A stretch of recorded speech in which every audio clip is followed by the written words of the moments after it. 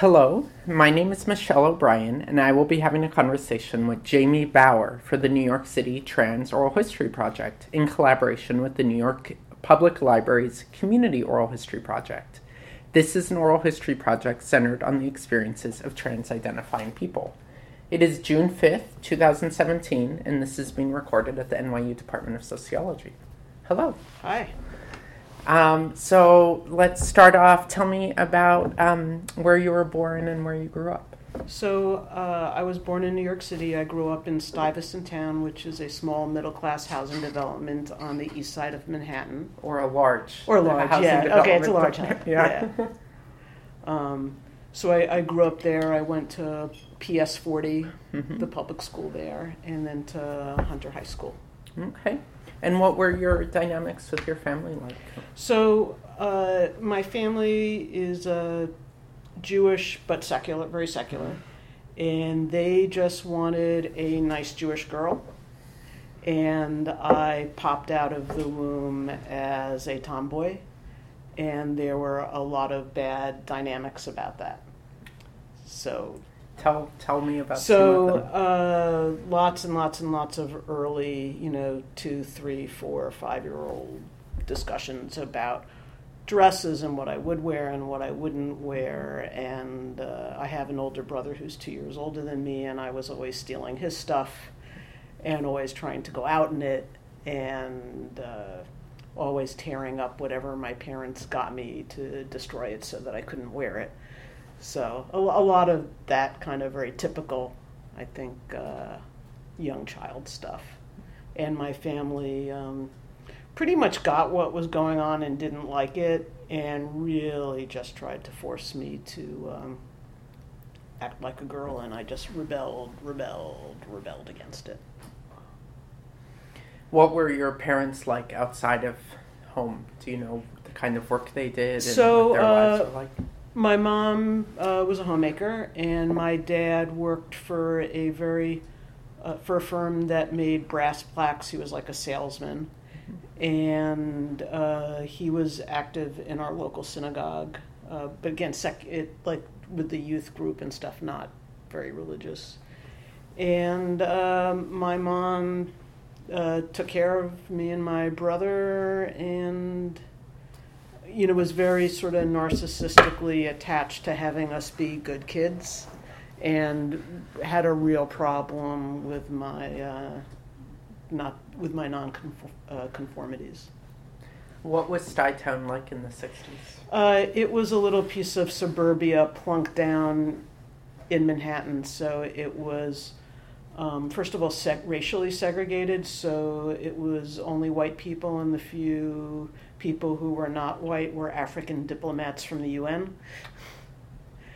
And it was very straight. And people lived there because they wanted to live in Manhattan but not have all of the difficulties of living in the city. So it had its own little police force and a lot of rules and regulations about what you could do and what you couldn't do there. So it was a very regulated part of the city compared to the rest of the city. So Stuytown's also in the middle of what's now the East Village, was what, the Lower East Side? Then? Yeah, it was beginning to be the East Village. And one of the issues in Stuytown was like which public school district you were in, because if you were in the PS 40 and junior high school 104 district, that was very white. If you were a little further east and a little further south, then you had to go to the regular East Village schools, which were considered much more mixed and therefore less desirable. Do you remember in your childhood being around the East Village, what that was like? I do remember being around it. I was much more interested in it when I hit like 12 or 13. Yeah. But I remember as a kid that my parents would go into the more central village and drop us off in Washington Square Park and tell us what time to meet them back at the fountain in Washington Square Park, and we were allowed to roam for 2 or 3 hours by ourselves. Was that common? I think, yeah. I mean, I think it was common to let 8, 10, 12-year-old kids do their thing. And what was Washington Square Park like? It was a lot of fun because there were performers and hippies and different kinds of people, and it was we weren't allowed to leave the park, but there was plenty to amuse oneself with there, as well as playgrounds, and it was just very interesting and happening. So when you were a teenager, you started engaging around the East Village a little bit more? Yeah, a little bit more. Can you tell us some early memories of that? Going to listen to music and, at the time, in the 70s, no one carded anybody, and as long as you had the money, people were happy to let you into bars and happy to let you buy a beer and happy to have you listen to music. So, the whole Central to West Village was very accommodating. What were your friendships like? So I went to Hunter High School, which at the time, my year was still all girls and very intense. And for me, as a not at that point out queer kid, but definitely being the way I am now was the way I was then in a lot of ways. It allowed me to skip the entire dating and boys issue. And I had friends and I hung out and I had friends from all over the city and went to every neighborhood and, it was a really nice time to live in New York. So you won the fight with your parents around gender presentation? I would say that it was a constant battle without much giving in. And, the thing that changed everything was in 1968, the city of New York changed the rules so that girls did not have to wear dresses to school. And from that point on, I never wore a dress to school. Before that, every day it was a battle. But once they changed the rules so that girls could wear pants to school, it was pretty clear I was never putting a dress on again. And so I only wore a dress for what I would call state occasions, and I haven't worn one since 1975. Congratulations. So Hunter High School. How did you spend your free time in high school? Listening to folk music and smoking pot. Reading. And Hunter was very pretentiously intellectually oriented, so we pretentiously went to foreign films and museums and read books we didn't understand and tried to act like we were part of the New York intellectual elite. Mm-hmm. So you had some exposure to, it sounds like, a hippie counterculture? There was a hippie counterculture. There was a lot of anti-war stuff, and particularly Hunter, it was sort of the tail end of the Vietnam War, and so we went to demonstrations and... Mm-hmm. And did you develop many relationships in the movement or the scene? No, I was, I think so I came out the moment I left home to go to college. Yeah. And that allowed me to make more connections to people. So before you came out, you were a little more socially isolated. Well, I mean, some friends. I had friends. I had a girlfriend that, but we were best friends. But we were in love, and she ended up self-identifying as straight, but always sleeping with women on the side. But and still to this date,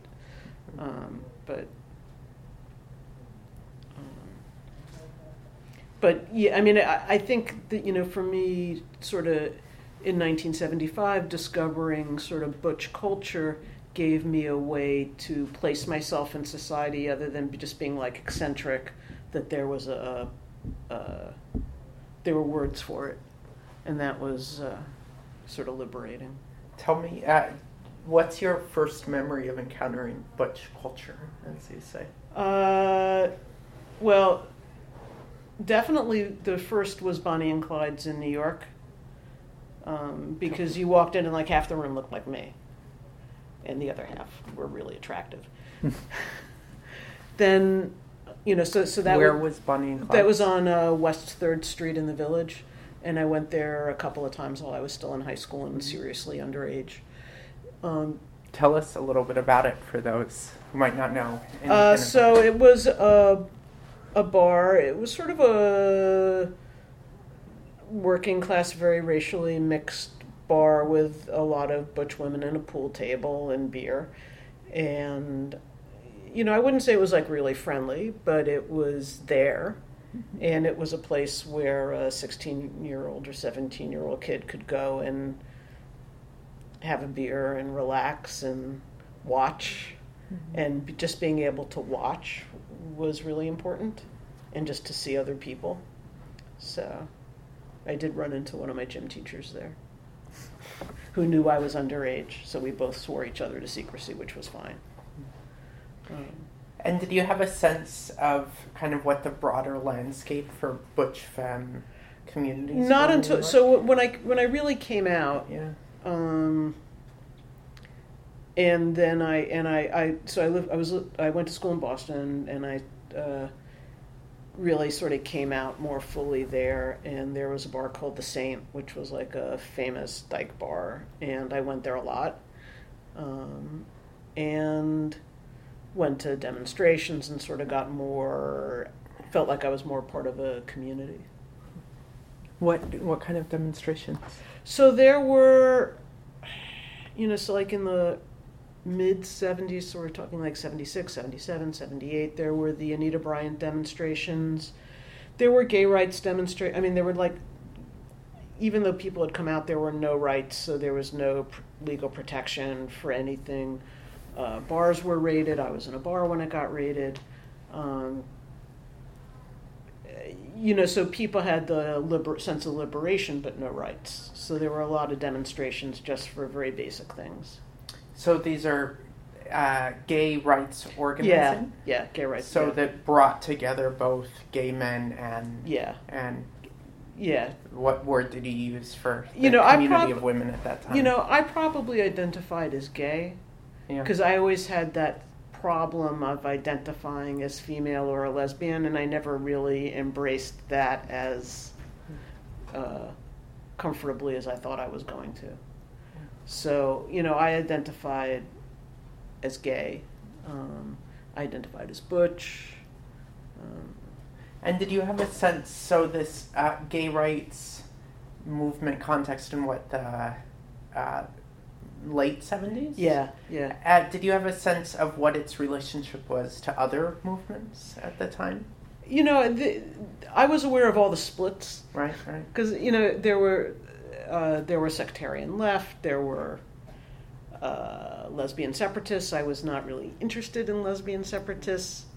In the Northeast, they were quite ambivalent about butch femme. Right, yeah.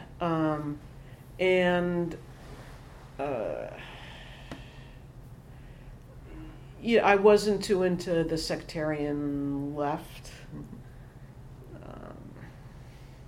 So I actually was most comfortable with the liberation end of the gay liberation, as opposed to the assimilation. There was still the same thing we have now between assimilation and queerness. So I sort of ended up, even though it wasn't called queer, it was more liberation-oriented versus rights-oriented. Tell me about how you all thought about the liberation end at that time, like what the politics of that were. So I think it was about freedom of expression, freedom to be a freak, freedom to be visible, freedom to flaunt it, which was very appealing after having been told one's whole life to like conform. So there was part of the movement that was like, no, we're just like everybody else, and there's a part of the movement which is like, no, we are just not like everybody else. We are our own thing, and that was much more appealing. So, how did people decide which side they were on? Like, what led people to one path or the other? I think if you really did want to conform, if you really just want to get like married and move to the suburbs and have kids, all of that right stuff was really important because you couldn't do it. And absolutely, people certainly have the right to do all that. That was not what I was interested in. And there was a tremendous amount of discrimination, and, people couldn't adopt, women who had been married and had kids were having their kids taken away from them. So, the right stuff was really important. It just wasn't where I was emotionally. Were there butch women, butch people on the rights? And yeah, absolutely. So on both sides. Yeah. And was each side class diverse? I don't think I paid a lot of attention to class at the time. And I would say that overall,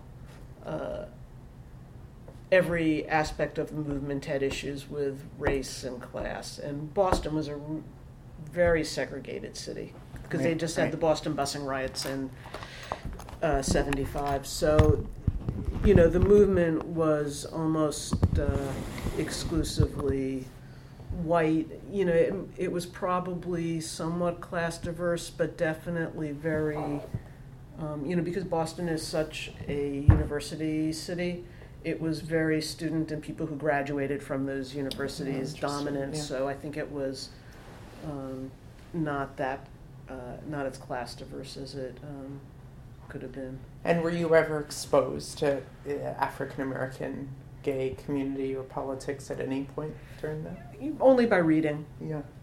What did you read? Well, I forget when This Bridge Called My Back came out, but that was just like classic. Yeah. 1983, I think. Yes, but so that was a little later. Or I had read Audre Lorde, and so I had read it, but it wasn't. It wasn't your right, and it was life, a little bit weird because having come from New York, where as segregated as New York is, my high school was not as socially segregated, and so I always had black friends, I had Puerto Rican friends, I had Asian friends, and Boston was much more difficult, and I did have black friends at college, and in New York, I never thought well, what movie theater are we going to and what restaurant are we going to? Is it safe? And in Boston, we really had to think about if we were going into Boston, what neighborhood and was it safe? Homophobic violence. Homophobic violence and racial violence. Oh, interesting. Wow. Yeah. There were areas that were fine, like Copley Square was fine, but there were other areas that were just we knew not to go there. And you mentioned the Anita Bryant stuff. Yeah. To give us an outline of what that was about in your involvement. Let's see what I can remember about it. Anita Bryant was the spokesperson for Florida Orange Juice and was also a real homophobe and very anti-gay and spoke quite a lot about being anti-gay. And so people organized orange juice boycotts and demonstrations, and there was a boycott to get Florida orange juice out of all the gay bars, and the gay bars were it wasn't so easy, and to get Florida orange juice out of all the campuses, and that was not so easy, and if we couldn't get it out, to not drink it, and that was the organizing. Was she? I've heard about her, but I don't know a lot. Was she also an elected official or a business person? I don't think she was a business person. I don't think she was an elected official. She had been. I want to say she had been like a Miss America or something, but that may be completely wrong. She was a prominently known person who was slightly a has-been by that time, and was the voice of Florida Orange Juice. Was her gig. Like in advertisements. Right. So she was very visible to people, and separate from that, she was doing this whole anti-gay crusade. So. And targeted political boycotts that has a history in the 60s around grapes and the UFW and Coors beer around apartheid in the 80s. And was that a tactic that you had heard about before? It was a tactic I'd heard about. What I didn't realize was how long-lasting it is. I mean, I still don't drink Florida orange juice. Yeah. It's like once you get that into your system, it's really hard. I just gave up orange juice. Yeah. As a kid who grew up drinking Tropicana every day, when it came to that point, I was just like, won't do it. And, I still won't, it's like, a carton of orange juice hasn't come in my house in 40 years. And what was your involvement in the organizing? Were you at meetings? I went to demonstrations. I went demonstrations, and yeah. There wasn't. There was a little gay group on our campus, but it was really a social group, not a political group, and it was all men, so it really wasn't. Yeah. And were you dating in college? I dated a little bit, but not very seriously. It wasn't. Yeah. Wasn't.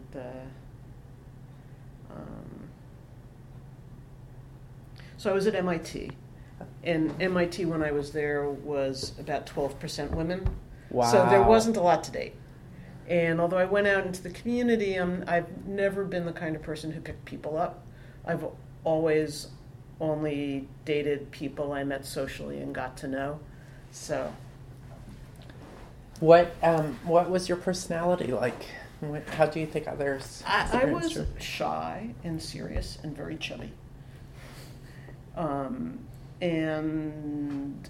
not out. I was shy, so I wasn't really outgoing. And I have a partner now who I met when I was 24, so we've been together for 34 years. So, it worked eventually. Yeah.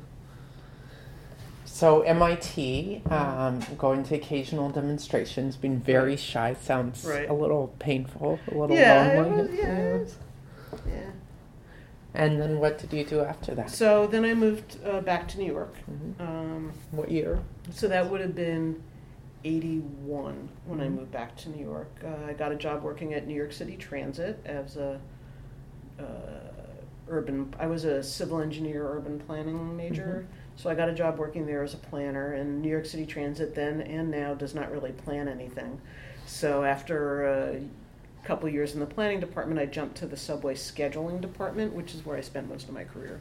So this is a white-collar job. It was in MTA? It's sort of, as much as office jobs in MTA are white-collar, it was a white-collar job. But it was...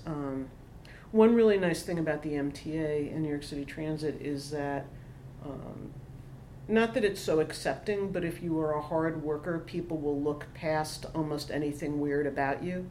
Mm-hmm. So as queer as I was, and as out as I was, and as open about my politics as I was, and the way I dressed, as long as I was willing to do more work than anybody else, people were really happy to have me in their office. So... I sort of settled in there. Were you a union member or management? I was a union member to start with, and at a certain point, they changed the structure and took away our supervisory there's like TW union, supervisory union. Right. And they took a whole bunch of supervisory union jobs and made them quote-unquote management. And I got... caught up in that, so I became management, even though I didn't manage anybody at the time, so that they could take us out of the union. Yeah. But mostly we worked with people in the operating departments, so most of the people who we worked with had come up through the ranks. Most of the people I worked with had come up through the ranks. What was the supervisory union? So it was, it still exists. It's the Subway Supervisors Association. And it's like dispatchers, train service supervisors. And originally the scheduling departments, people came in as conductors or train operators and then became supervisors. And then the supervisors moved, a lot of supervisors were in office jobs. So basically what they did is they took the office jobs out of the union. And so people were respectful of you, your gender, to some extent. So there were comments and people, right. And things said behind my back, and occasionally things said to my face, but mostly, I would say fairly accepting of my being there. Did you know other gay people? Yeah. In transit? Yeah. I mean, because you could pick them out a mile away, because it was such a straight environment that, you'd walk into the lobby, you'd see them, and it would just be like you would just know. Would you all avoid each other? Or no. We all, there was a little underground. Yeah. So there was a guy there named Sal Licata, who wrote, I forget the name of the book he wrote. He was in like the industrial engineering unit, and Sal picked me out like the second week I was there and tracked me down and introduced himself. So. Was there ever any, I don't know, mutual support or organizing or any No, there was to... individual support, right. but there wasn't really any organizing, and there never really felt people didn't socialize that much. So, you came in, you did your job, and you left, and you had your outside life. So right. And it sounds like an environment where you all didn't experience super active discrimination, that organizing against it was necessary. Yeah. The only we fought to get domestic partnership health benefits, so there was a little organizing around that. Do you remember when that happened? That was in like the mid '90s, early '90s. Mm-hmm. Yeah. So. There, and that wasn't a lot of active organizing either. It was a lot of when we had these employee meetings with the president, and people get to stand up and ask questions, and we always made sure that all of us asked that question. Wow. So. Yeah. I haven't heard about that. That's very interesting. Yeah. Okay, so you're living in New York. You get the job at Transit, right? And then how are you spending your time? So then I joined Women's Pentagon Action, which provided me with all the demonstrations I wanted to go to, all the women I wanted to meet, and that was a lot of fun. So this is in the early '80s. There's a big anti-nuclear, anti-intervention, intervention in Central America, right?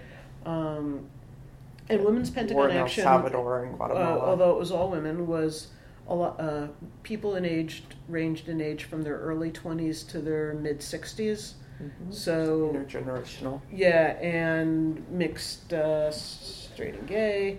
And really interesting people in it. So. And were you going to meetings every week? Yeah, weekly meetings and demonstrations and organizing and thinking about things and really starting to think about. It was before intersectionality was a word, but the basis of Women's Pentagon Action was everything is connected. So. Military violence, patriarchy, capitalism, that made all the connections. And I met a lot of really interesting people, including my partner there. So. When did you guys meet? So we met right at the beginning, and we circled around each other because Donna is 26 years older than I am, and so. We circled, and I was attracted, and she was attracted, and we sort of both knew we were attracted, but we also thought, well, you don't want to, mess up a friendship, and it's not going to work, and it's really not going to work, and we really shouldn't do this, and after about a year, it was like, okay, let's just, sleep together and get it out of our system, and here we are. So, and that was... Then it took us 7 years to move in together because we each had rent-stabilized apartments. Yeah. So it was even then. It was very complicated to give up 2 apartments to move in together. Yeah. So Women's Pentagon Action was it a civil disobedience group? So they did civil disobedience, but they also did a lot of what we would now call direct action of. Demonstrating and also showing up at other people's demonstrations with our own signs and things. How big was the group? Maybe, I would say there were between 30 and 50 people who came to organizing meetings, and we could get anywhere from 300 to 500 people at a demonstration. So. 300 and 500. And were there significant internal debates? There were significant internal debates like every other organization. We were predominantly, not exclusively, white. We were not a separatist group, but we were a women-only group, so and our actions were supposed to be women only, so it was really awkward when men showed up at them, particularly the male partners of women in the group. That was an issue. Mm-hmm. A lot of discussion about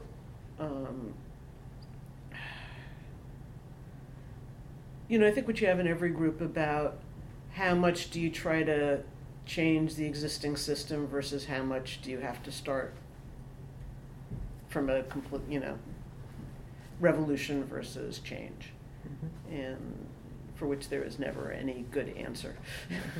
But there was a lot of discussion about it, and there were a number of artists and writers in the group. So Grace Paley, the poet, was in the group. Oh, wow.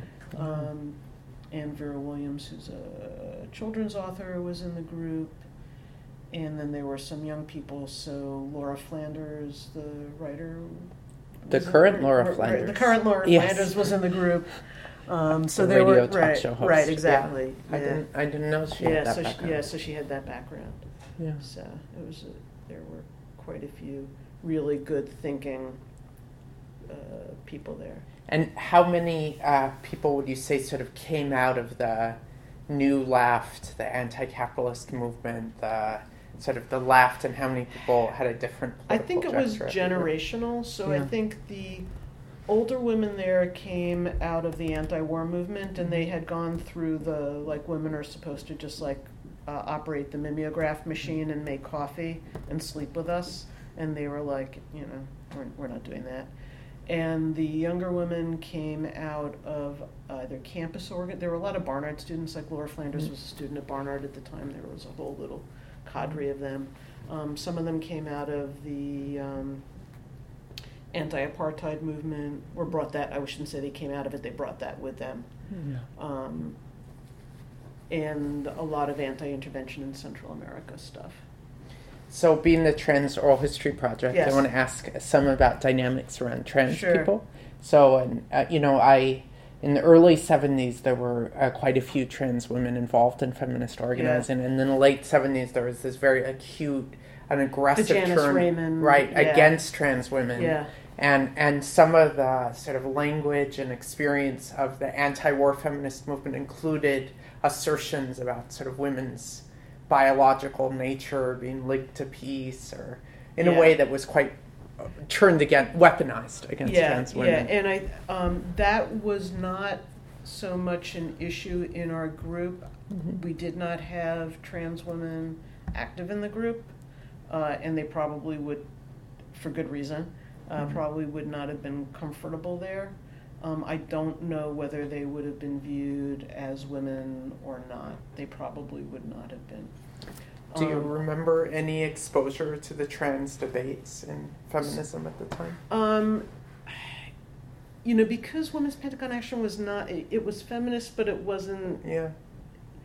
It was orienting more towards right. anti-war And there movement wasn't sort of active movement. turfiness the way there is now. So it really, it was more, what I would say was more of an issue in the group, and what we talked about was internalized homophobia.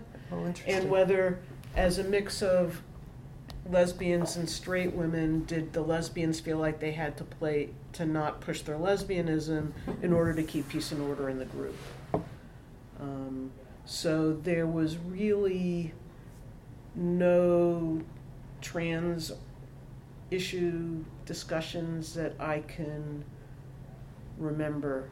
Mm-hmm. So what would pushing your lesbianism in the group have looked like, or what would? So I think because we were a women's group and not a lesbian group, although we marched in the Gay Pride Parade, what would it have looked like? I think it would have been our signs, if we brought signs, were more women and not and didn't have the words lesbian in it, because that would have created some sort of split.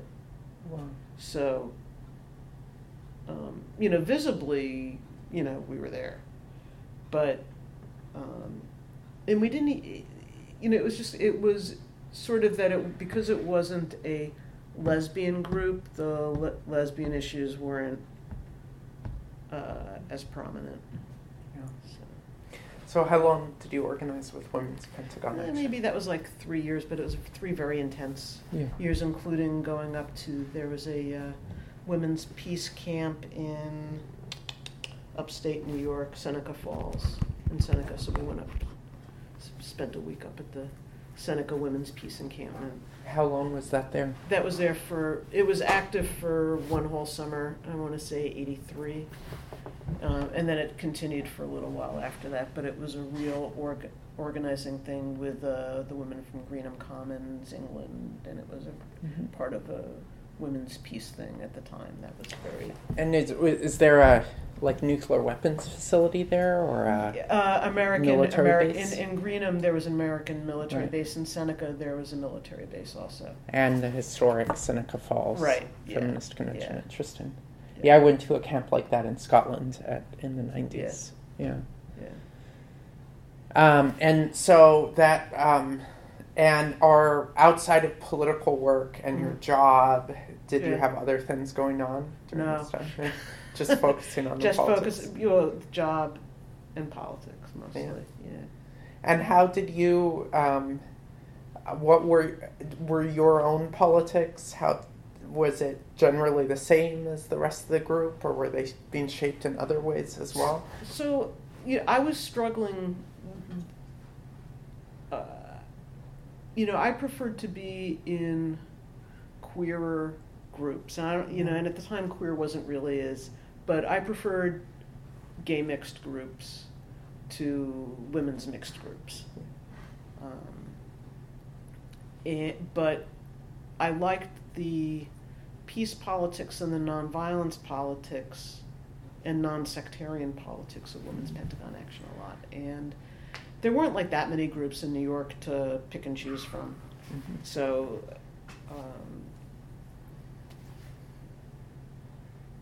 my dream group has never really existed. And even now, I would prefer a queerer group than Rise and Resistance is queer, but it's not queer. Yeah. And there are a lot of straight people in it, which is fine, but it doesn't have the queer liberation dynamic or trans liberation dynamic to it that I would really like to see. Yeah. And to the best of my knowledge, that still doesn't exist in New York. So, if you know of one, let me know. So what came after Women's Pentagon? So after that came after a quick hybrid into GLAAD and then into ACT UP. Mm-hmm. So what was GLAAD like, and what year is this? So this is like 85, 86. And I got pulled into GLAAD. GLAAD had a bunch of Gay Activist Alliance people who reformed around the AIDS crisis and around the homophobia and anti-gay backlash from AIDS.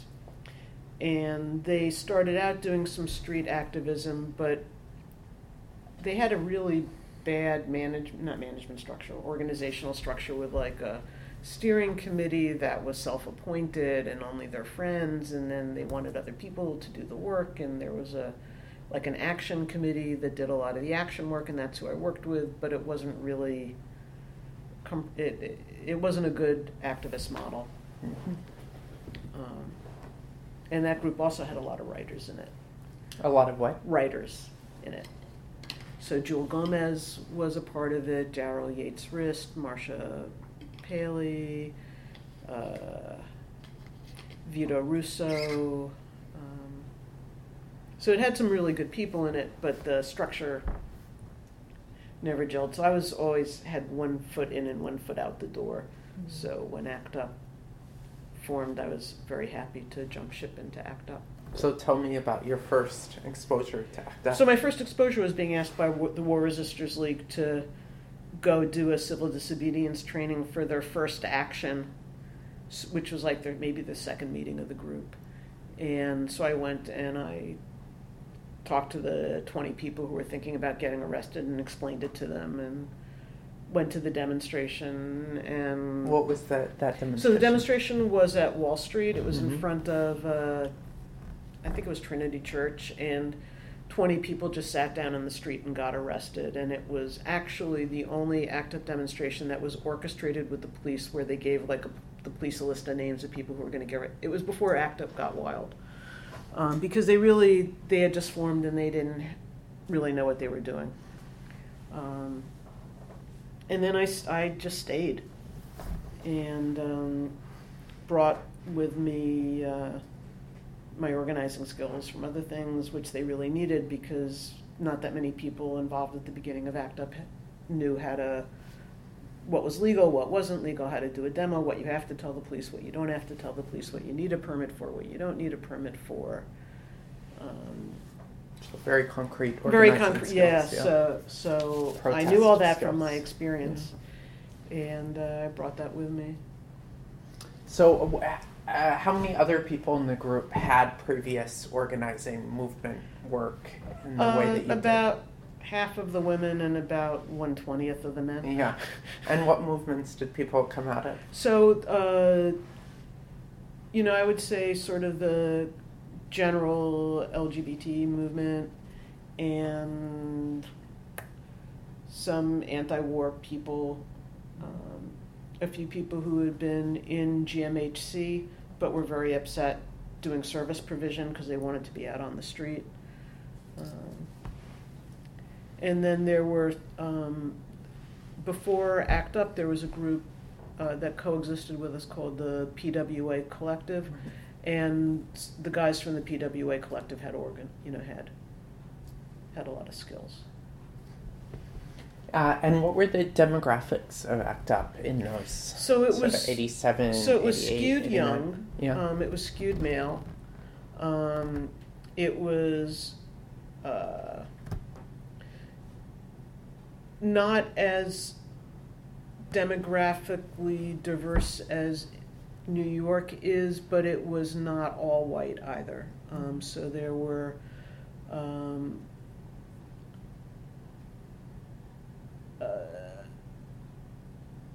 some people of color, African American, Latino, Asian American, Pacific Islander, not as widespread as in New York City as a whole, but not as white as most groups in New York tend to be. And I would say that the bigger split in the group was between people who were HIV positive and people who were not, or people who knew their status and people who didn't, or people who were sick and people who were not. And what was that dynamic like? Well, I think you always ceded the floor to people who self-identified as people with AIDS. And if there was a discussion about what needed to be done, you ceded the discussion to them so that they could speak.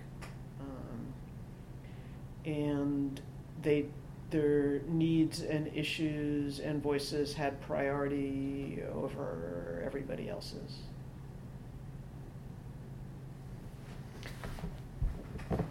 What are some of the actions that stand out for you during the 80s, those years you were? We did Stop the Church, which was at St. Patrick's, which was a difficult but really good action. Lots of anti-Reagan stuff. Going to the Center for Disease Control, going to the National Institute of Health, going when Bush 1 was president, we went to Kennebunkport while he was on summer vacation, which really upset him, but that was a really good demonstration just because it made him confront the issue. There were a lot of very good, very large, but not very large by like Women's March standards, but large by ACT UP standards, which was like 1,000 people.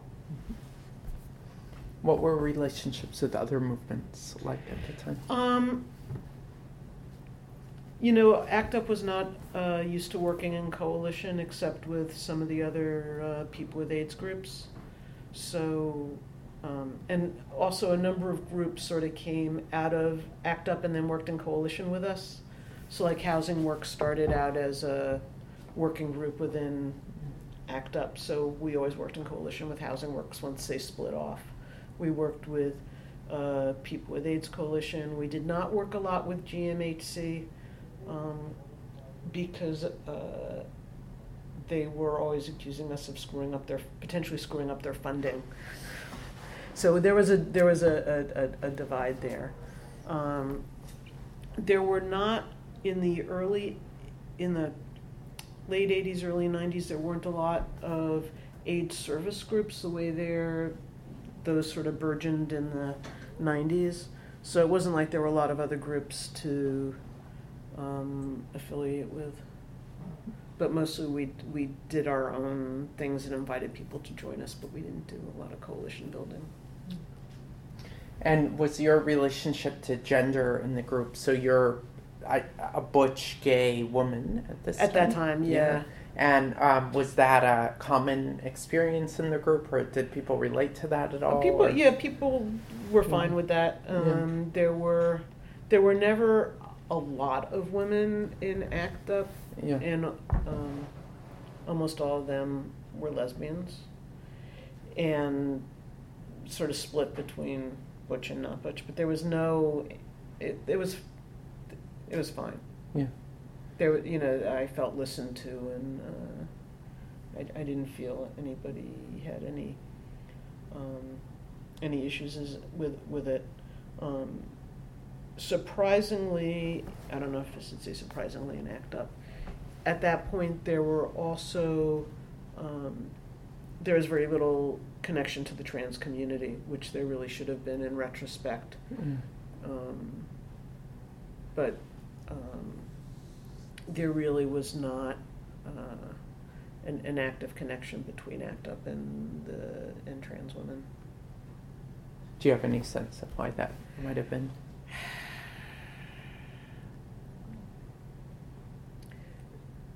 I think because early in the crisis, people could have come into the group if they were comfortable, but the organizing, it was a survival issue for people. And once people got sick, they just,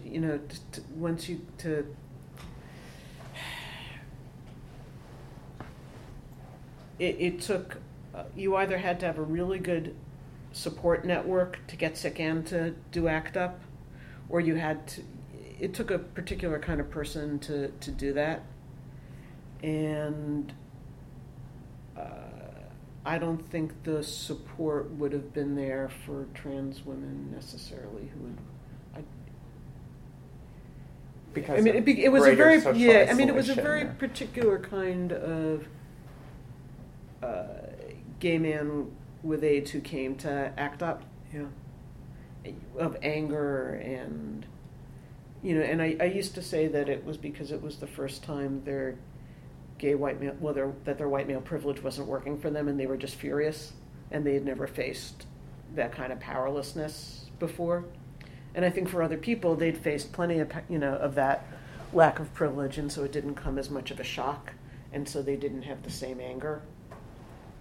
I don't know if that's a good analysis or not, but the type of people who came into ACT UP were really a very small subset of people with HIV. And what were some of the characteristics that were most common in this subset? Well, I would say, like I said, anger, Mm-hmm. and an intention to try to make the system work for them. And some of those people were able to make connections to other people and say, okay, it's not just me that I have to worry about. Whatever we get, we have to make sure it gets to everybody with HIV and AIDS. But, most people came there because they wanted the information, they wanted the drugs, they wanted to survive, and they were furious that this was happening to them. Do you have a sense of what their lives were like before becoming HIV positive or the mixed. HIV crisis? There were a few, wealthy, connected guys, but I think a lot of them were just guys who'd been having a good time, and all of a sudden this thing happened to them out of nowhere, and they were young, and this wasn't supposed to happen, and they were unprepared for it, and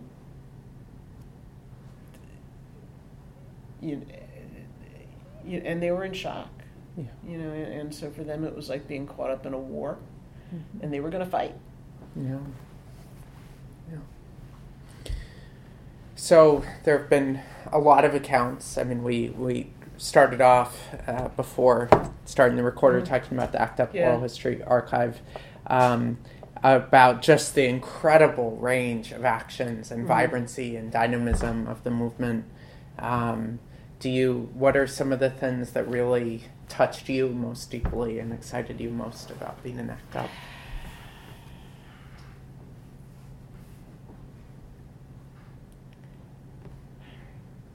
I think one was, so I couldn't walk away from it. I mean, I really couldn't walk away from it. And I knew too many people there who were HIV positive. And I was, particularly during the Reagan era, I mean, we were just like, the civil rights issues, including, tremendous homophobia, talk about locking people up, talk about taking away the rights of people who are HIV positive. So for me, the sort of civil rights issues and the solidarity were really, really important. You all cared about each other. Yeah, and they're, it felt like being in a war zone, and it was a war zone that no one else saw. We saw it, but if you weren't in it, no one, and that was like one of the most infuriating things about being in New York, and why we did such disruptive actions was because we were in this war and no one gave a fuck. People just did not care about it at all unless they were in it. And it was, it was just infuriating. You'd be at a demonstration and someone would walk by and say, "I hope you all die of AIDS."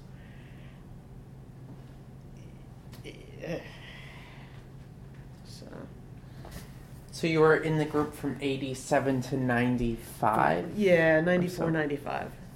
Did the kind of actions you all do change over that arc? Towards the... they changed a little bit, but not that much.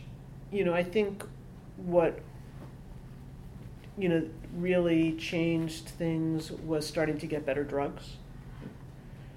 So there was a point where people stopped dying, or at least they stopped dying really quickly. And that was right at the end? That was like 90, for when I was involved, it was like 94, 95. Now ACT UP has continued. Right. So how did but that I change was well, because it felt like things had shifted to where the work that, even though we had always said, drugs into bodies, drugs into bodies, drugs into bodies, things were really changing. And it was clear that medications were working and they were getting distributed and people had much more access to them, and that there was not the need for sort of sounding the alarm and haranguing people at the same level, that it needed to shift. Mm-hmm. So people started getting access to medications, right, living longer. Right, and that changed the group because that was what people stopped going to meetings because they'd gotten their meds. And so the group sort of really dwindled down, and I needed to take a break as well. Mm-hmm. And so at a certain point it was like I just lost my connection to the group, and there were also a number of other groups that had spun off by that point. And so I felt like the circle of people who I'd really worked with was sort of dissipating. So how big were the meetings you were at, like at their peak in terms of active people? 500 people. Mm-hmm.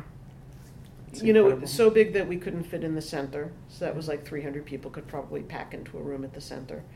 Then we moved to Cooper Union, which was not a great place to meet, but it was larger. And we probably were peaking out at like 500 people once a week. And then as it dwindled, It got down to like 75 people, and it was just, but it was not, it didn't have the same feel to it, and it was also, I don't want to say it started to be special interest, but the people who were left were not doing the same sort of stuff that I was interested in. So how so? They were more into like alternative and holistic, and they were still doing a lot of needle exchange stuff and housing stuff, and I just felt like I need to take a break. Yeah. So I mean, it was much more diffuse. And much less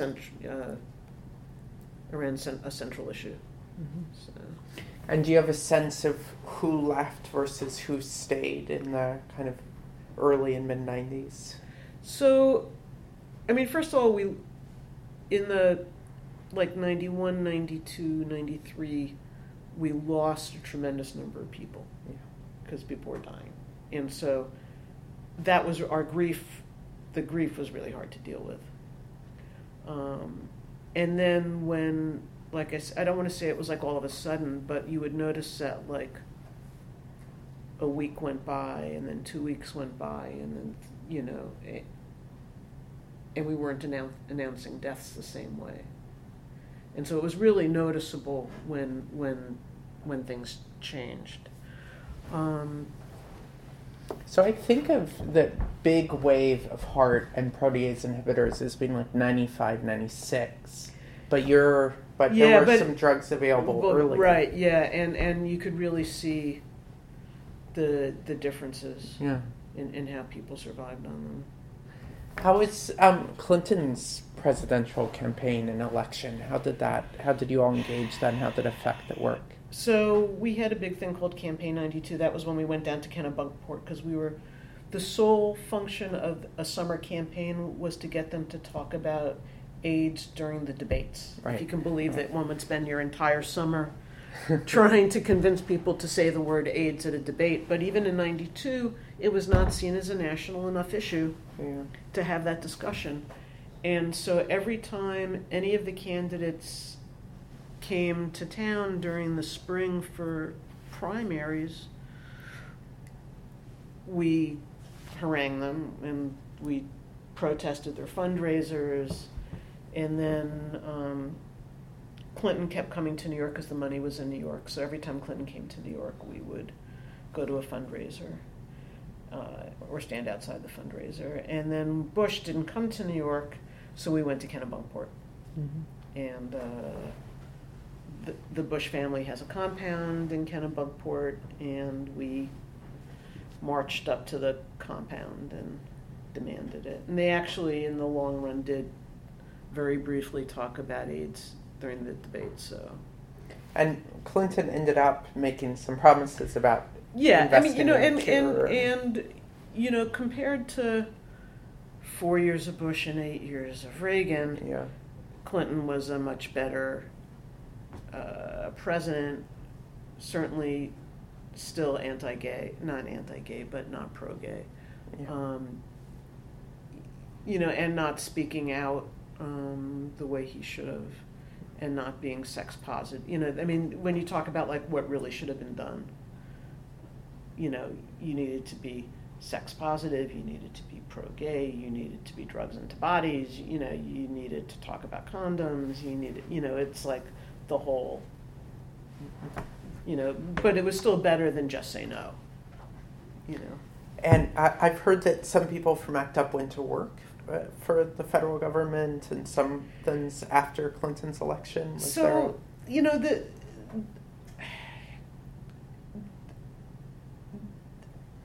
It's natural for people to take jobs in the movement, of course, and they have to support themselves, right? So, as long as they don't switch sides, I really can't blame people for taking jobs in the movement. The big issue in ACT UP came when our treatment and data committee split off to form the Treatment Action Group as its own organization, and then they took money from Borough's Welcome. And taking money from the makers of AZT seemed like really problematic and a conflict of interest. But what year was that they split off the tag form? Yeah, later than 92, but not that much later. Yeah. But that was very problematic. Do you remember it was very problematic for the group. It wasn't so much arguments, it was just like it happened. Yeah. And some people tried to do both, but it was very difficult. Mm-hmm. And you mentioned syringe exchanges and housing works, and so where were poor people in this mix? So, there were poor people in ACT UP, and if you didn't start out poor, HIV will make you poor. And we had a small group of people, I would say it was assumed, not really talked about, that a vast majority of people got seroconverted due to sex, but some through drug use. There were, IV drug users in general are not the easiest group of people to organize, nor would one expect them to be organizing. There was a group in ACT UP that did needle exchange and eventually founded some sort of not-for-profit needle exchangey things, which was really good. And it sort of got needle exchange and the concept of needle exchange out there. Same thing, you had people with HIV who became homeless because they lost their jobs and they lost their apartments, and then you had people who were already homeless who seroconverted. I would say the people in ACT UP more started with the sort of Bailey House, we need housing for people with AIDS, rather than there are homeless people who are also HIV positive who need assistance. Housing Works deals with both. Mm-hmm. And they started out as a working group within ACT UP, but in order to really do it, you have to become a not-for-profit and get your act together, and so that's what they did. So on the one hand, these service groups are spinning off, and the other hand, TAG is spinning off. Right, and what's left, and there's no center left. Right. And how did people, was it acrimonious between these three groups? No, I think people felt like in order,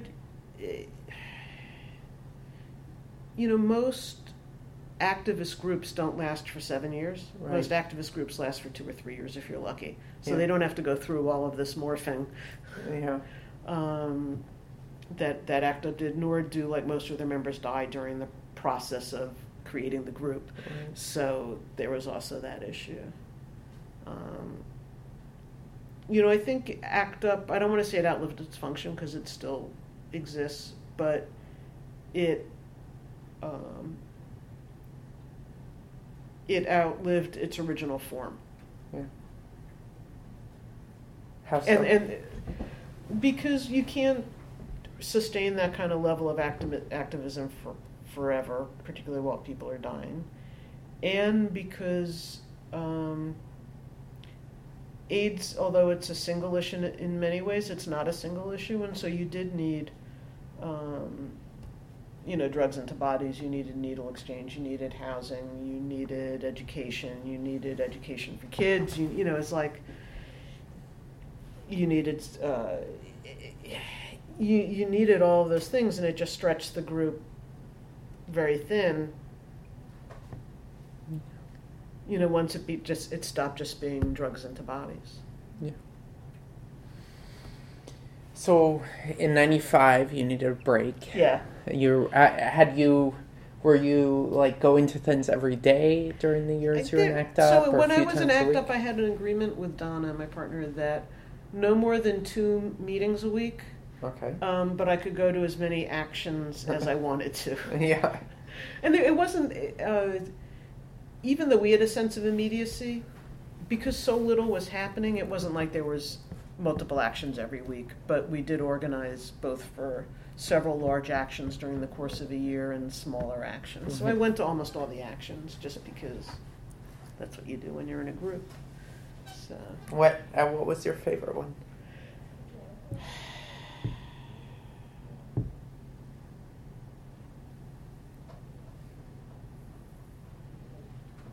So I really liked anything that had to do with Wall Street, just because of AIDS profiteering, and so we did a couple of different actions down on Wall Street. So those were targeting drug companies. Right, yeah, that we're are charging profiteering. high prices, yeah. Because it was an easy way to connect all the dots, and it's very photogenic. Yeah. How were there a lot of actions targeting drug companies? There were, on Wall yeah, Street? but not so many on Wall Street. We did one out at Pfizer in New Jersey. Was it Pfizer? Hoffman LaRoche? I forget which one it was. It was in New Jersey, and it was a great action because we totally blockaded their plant, but then we were arrested in New Jersey, which was not much fun. We understood getting arrested in New York or Washington better. Yeah. But how do you know how many times you were arrested? no. I'm going to say at least 50. Wow. But it was not, over the course of 7 years. Yeah. And were the arrests ever really consequential for people's lives? Did people, I don't know, go to jail for? No, I mean, they periods were of time? disruptive. Yeah. And we got put through the system a couple of times. Yeah. But never, a little bit of community service here and there, but not. I mean, one of the good things about working for New York City Transit was that they were very tolerant of my arrests, and we have really good time off. So I got like 4 weeks of vacation a year, so you'd use plus them in compensatory overtime. So Yeah. I'd use them for demonstrating. That's great. So I was always taking days off to demonstrate. Nice. So what did you do after? Small things, nothing. I didn't do a lot of active a little bit of stuff with the War Resisters League still, because I kept my connections to people in the peace movement. After September 11th, more against the war in Iraq, but not heavy duty, because I couldn't find a group I could tolerate working with. What were your frustrations with the groups you came across? Straight male left sectarians. Yeah. And also sort of very uninteresting and repetitive demonstrations that didn't feel like they were doing any good or going anywhere or even direct at the target you should be. So it was very frustrating. Yeah. And when did your gender identity start shifting? So in '89, I pretty much understood that I was trans. Mm-hmm. And I tried to talk to my therapist at the time about it, who tried to talk me out of it. And I ended up leaving therapists and finding another therapist who I tried to talk to about it, who also tried to talk me out of it. And at that time, I decided that I was coping well enough as it was, that I would not transition. So this is like 89 and 90. So it was there weren't a lot of resources out there. What had been your exposure to trans people and trans men up to this point, or gender non-conforming people? I knew 2 people who had transitioned female to male, and I knew I'd done some reading there, but there was really very little going. It was pre-internet for one thing. So did you know them in political scenes or in like the gay women's scene? I knew them. I knew one from ACT UP, and one from sort of prior queer stuff. Mm-hmm. And so when I talked to my therapist, I said, listen, I know I'm really a boy. And she was like, no, you're a tomboy. And I was like, no, I'm really a boy. And she was like, no, blah, blah, blah. You're butch and you're doing so well and you have a relationship and you have a job and you're coping and blah, blah, blah. Transitioning is really, you're going to have to give up everything. And so I didn't talk to my partner about it. And so I sort of put it to sleep until about 5 years ago. Wow. So from 89 to 2012, right? You just knew it deep down and just tried not to think about it. Right, and tried not to deal with it. Wow. And sort of watched everything else change, and I sort of felt like I'd made my peace with it. And I made my peace with it by also telling myself, which is probably true at the time, that most people who are trans don't transition. And the world's changed a lot during that time. Yes, exactly. Exactly. What was that like to see the sort of explosion and development of trans movement and transmasculine communities? Right. And so envy.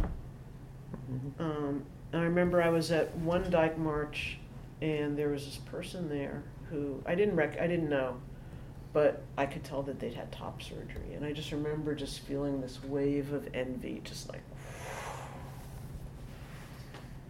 and just thinking, I'm never going to do that, because there's no way. At this point, I'm like still with the same partner, different therapist, still with the same partner, and then so I was one day, in 2011 or 2012, I'm sitting in my therapist's office and we're talking, and she said something that gendered me female, and I just was like, I'm not a girl. It's just like, you have to, and she's like, I know you're always uncomfortable when I say, I was like, yeah, I'm really uncomfortable when you say, it's like, I am not a girl. Can we just stop this charade right now? And then we started to talk, and then I realized that I didn't know what kind of transition I wanted to have, but that I couldn't just go on pretending that I'd resolved it, or that things were okay the way they were. Things were definitely not okay the way they were, and I really needed to let my transness out of the box and see what happened. So I talked to my partner, who totally flipped out, because I basically told her the truth, which meant I'd been hiding it from her since 1989, which didn't go over really well. And it was also freaked her out because I was honest that I didn't know where I was going with it. And I didn't know if I wanted to do a binary transition, or what kind of transition I wanted to do, what I did, but I just had to let it out. And so that was really hard. And we have struggled together a lot about negotiating name change. So I changed my name legally. I changed my name when I was still working. I went through that with everybody. I had top surgery, which was really important to me. I pretty much dress the way I've always dressed, but now I do it without, I can own it a little more. And somewhere sitting at home is a box of androgel testosterone that I haven't opened yet, and I still don't know whether I'm going to open it or not, but it's there and it hasn't expired yet, and it's an option. So. When did you have top surgery? So I had top surgery in December 2014. Mm-hmm. And what was the dynamic with your partner like? So, the one, even claiming to be trans, I did not want to go through what I call transition 1, 2, 3, which is testosterone for a year, name change, top surgery, and that I did not see myself as a straight white guy. And that I wanted to hold on to my queerness, and I wasn't really sure how to balance since I'm attracted to women, the queerness with the transness, with the not wanting to have a woman's body, and still feeling more boy than man necessarily, and not feeling like I wanted to do, that owning my gender is different than a sex change, or and most people, it's like when you tell them you're trans, they just assume you're going to do a very straight binary, and that was not necessarily what I wanted. And I didn't really identify with the term genderqueer because I really experienced the masculine end of the, so transmasculine seems like a better fit than genderqueer for me. I like non-binary, so I'll also use non-binary. But I didn't, what I decided was that I would just start doing what I'm doing and do what felt comfortable and reject what doesn't feel comfortable. Top surgery is a little hard because once you do it, there's really no going back easily. But I also was pretty sure that top surgery was going to be a no-brainer. That it felt right. It felt totally right, and it was sort of like getting back my pre-puberty body, which was really nice. So it was sort of like getting back my boy body. So I never had any doubts after the surgery about whether or not I'd done the right thing. But my partner was really freaked out because, it's a big thing to have your partner start shifting gears publicly. And I'm not a very private person in that. She knew that I would be.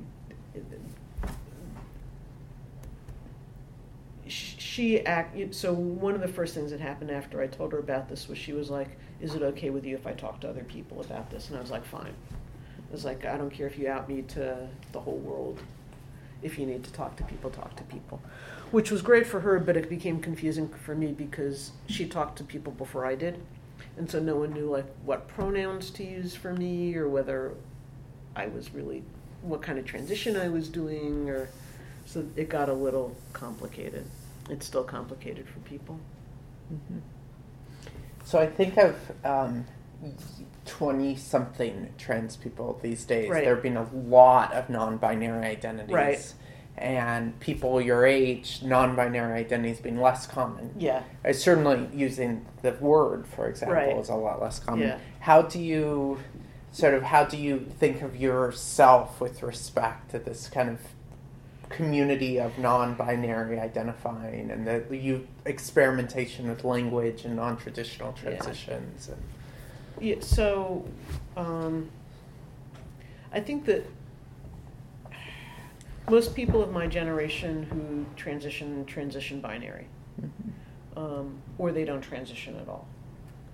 And I think there are some people, so there's a group called Trans Men Over 40 on Facebook that is fairly large. And there are a number of people in there who are, who fall somewhere in the middle between not transitioning and fully transitioning, and who are sort of in the same category as I am. So there are some. I think it's unusual. I think people don't talk about it. I was sort of surprised because it turned out that I have two friends who I'm pretty good friends with who are in almost the exact same place that I am, but won't talk to anybody about it. And they're both people who don't go by female names, and they're both people who bind, and let people assume that they're butch lesbians, but really feel quite far out on the transmasculine spectrum, and in some cases further than me. But they don't want to deal with having to talk to everybody about it.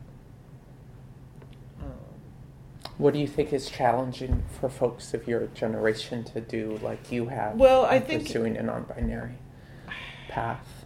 Well, I think saying that you're trans at all, there are a lot of people who think that you're a traitor to womanhood and a traitor to lesbians, and that,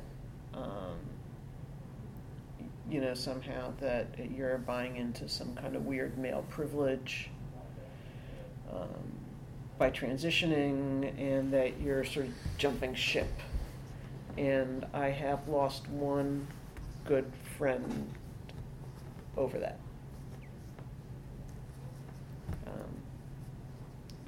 But another form of turfism. it's they're sort of unaffiliated turfs, right? But that's sort of where they're coming from. I think the challenge for most people is that what's changed. So much has changed for me internally, and I'm so much more comfortable with myself and more talkative and physically more comfortable. And they see that, and so that they, like, that's the only, like, my partner, who was really not with the program for a while, is like, I keep seeing how much more comfortable you are and how much easier you are to live with and how much more pleasant you are. She's like, not that you were that bad before, but that she can see all the, the positive changes, and the positive changes in me have really helped her deal with what we call my so-called transition, or my transition. And my so-called transition. She was most upset before the surgery about my having top surgery, but the next week she was like, well, actually, after all the drains and everything came out, so maybe it was a couple weeks later, she was like, I have to tell you that it looks really natural. Wow, how interesting. Yeah, she was like, word to use. Yeah, she was like, you really look like you. Wow. And I can see that you really look like you, and it's okay. It's going to be okay. Which was like, thank God. Wow. Because she sort of had one foot out the door during the whole negotiation of it, and it took a while for her to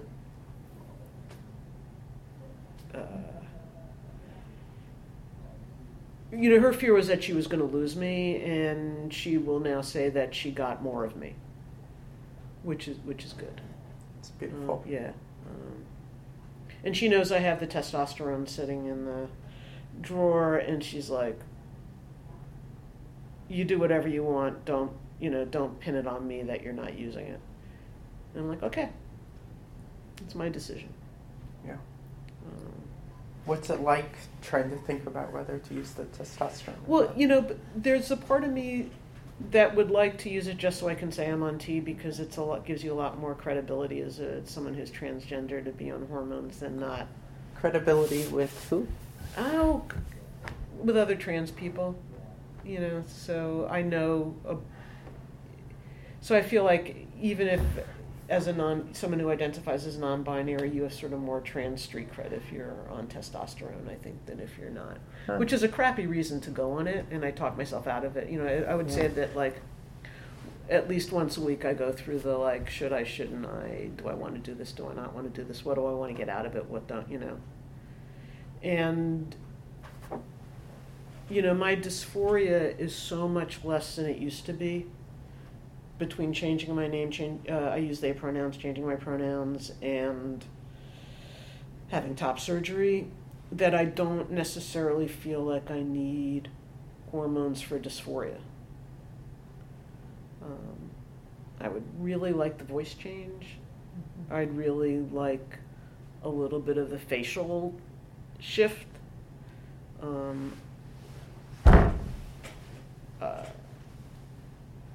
I'm not so sure that I'm not keen. I feel like chemically, my chemical hormonal balance is okay internally the way I feel. So I don't feel like I need testosterone to internally feel like myself, which would be probably the best reason to go on it.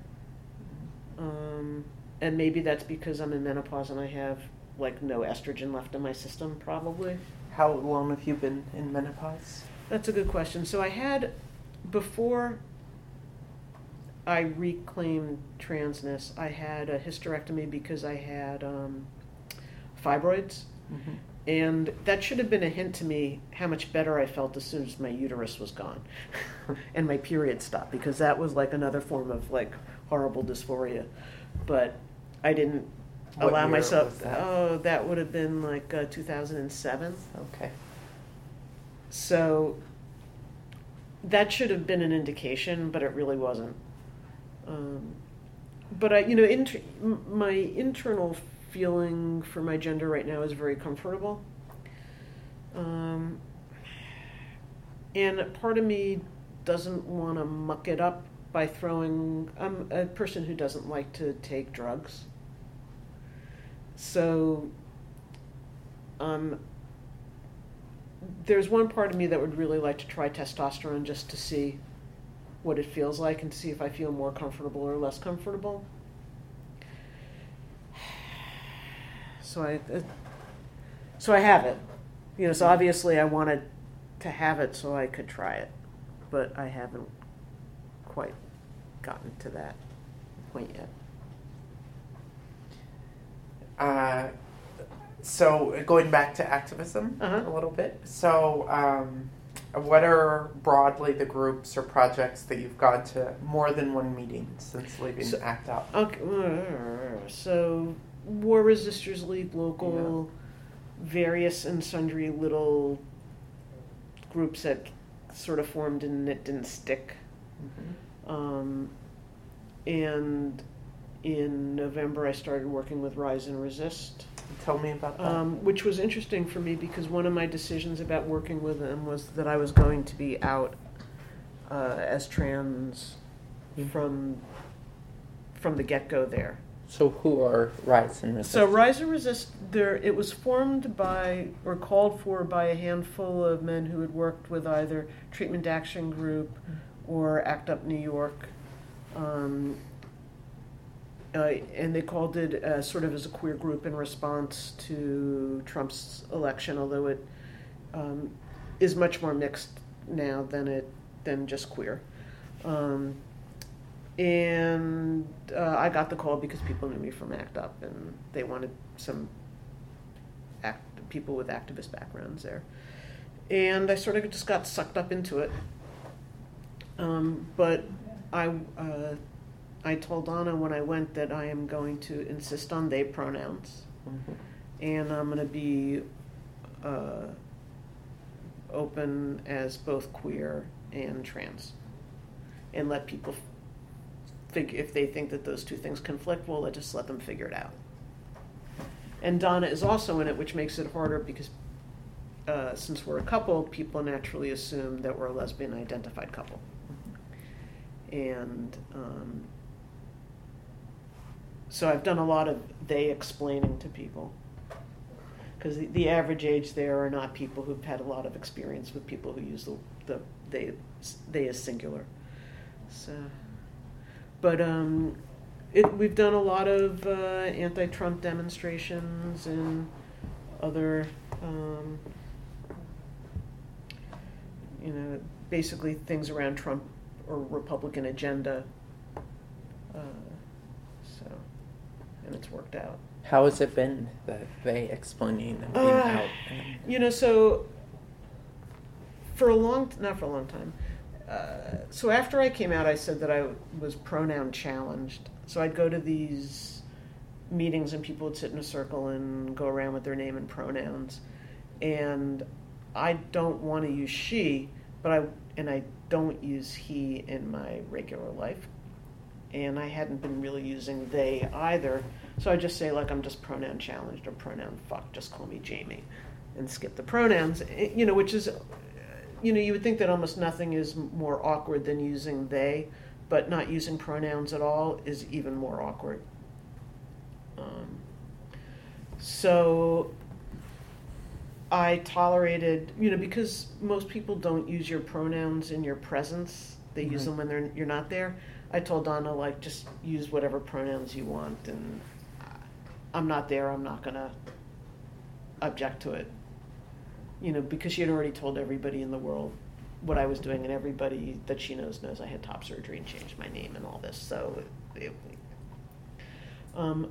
but I really didn't want to be in a political group where I'm meeting all new people, as well as some people who've known me for a long time, and have them use she. Yeah. So I really made a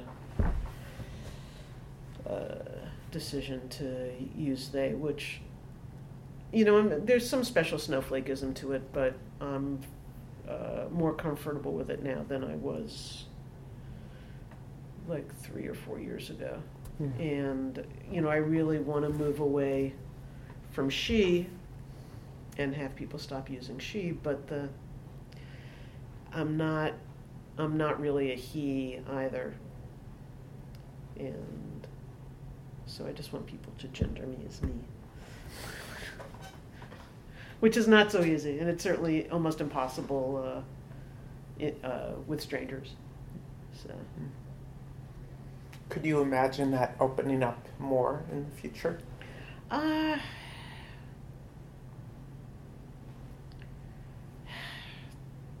So this gets back to the testosterone. I think without testosterone and being read as gender non-conforming, as opposed to being gendered as male, though I get a decent male gendering, a decent amount of that.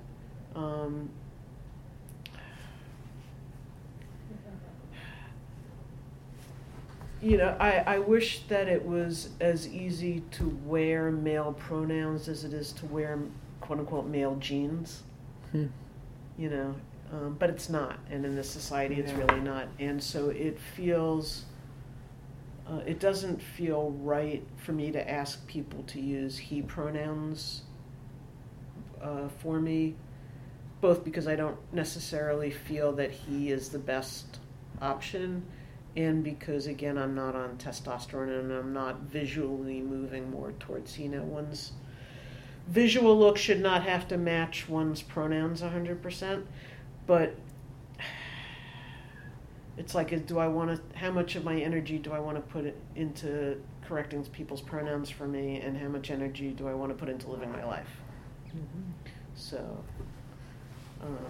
I feel like how a lot of early 20-somethings have dealt with that is to just hang out in a genderqueer centered community, right? Yeah. To form a subculture where non-conventional pronouns are intelligible to everyone, and to not deal with the rest but of the that world. Doesn't work in real life. Yeah.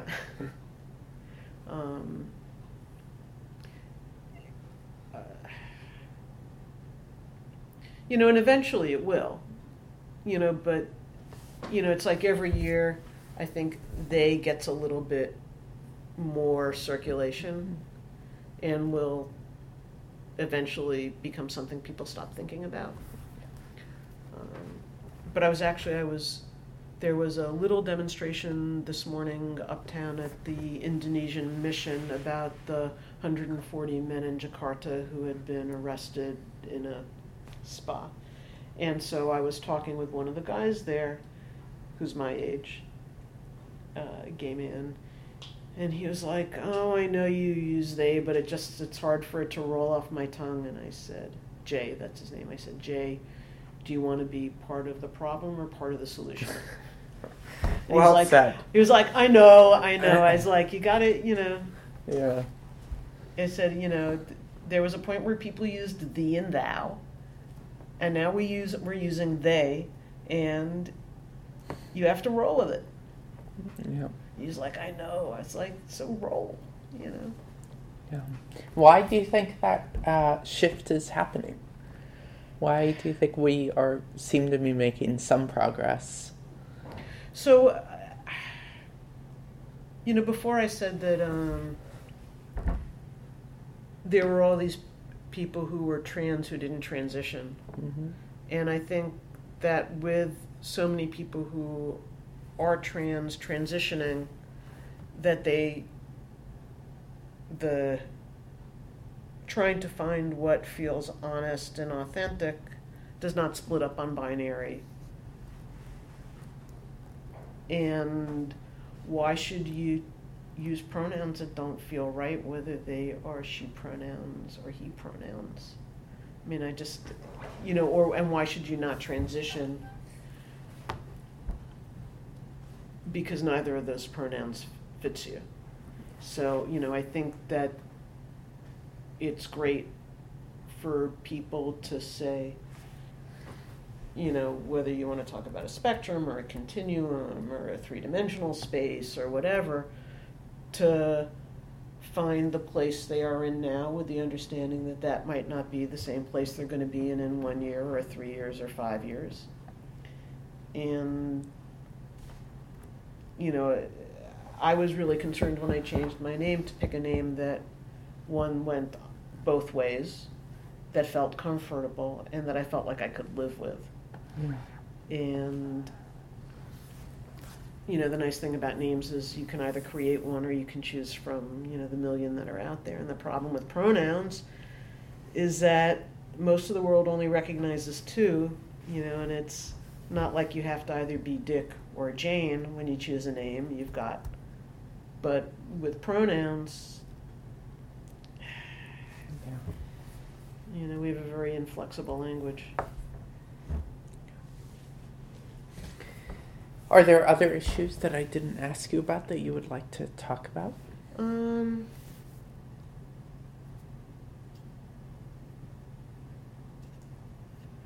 I mean, I think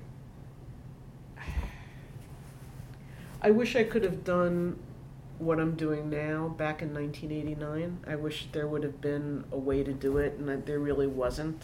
I mean, I would have had to create it myself. I think if I had transitioned in 89, I would have done a binary transition, and I'm not sure whether that would have been good or bad. I mean, I think I would have lost my job and lost my partner and had to have reinvented myself and started over, and I'm not really sure that that would have been a good thing to do. I'm not really sure that it was necessary to wait as long as I did, and I'm still really unclear, why I had that snapping moment when I did, as opposed to 10 years before or 15 years before. When you said you retired? Yeah. From NTA? Yeah, when was that? So, like 2 years ago. Okay. But I'm still consulting for them. Right. And you've been able to you changed your pronouns on the job, you said, or your name? I changed my name on the job, said, but not people sort of got the. Yeah. I mean, some people asked me directly. Mm-hmm. And I told them directly. But it was like once I did that flip, it's like the name had to go, and the chest had to go. Yeah. And that was really clear to me. And people were, by and large, people have been very cool with the name, even the people who've known me for like 30 years and who are over 50, and their brain, over 50, your brain just does not work exactly the same, and it's slow to accept changes. But the one thing they did do on my job is that every time someone slipped up, everyone else in the office would say, "It's Jamie," because they were so relieved it wasn't them who made the mistake. So I actually never had to correct anybody. Yeah. Because the people around me corrected constantly. Yeah. That's when great. I first changed my name. So. Yeah. So they were quite reasonable about it. That's great. Cool.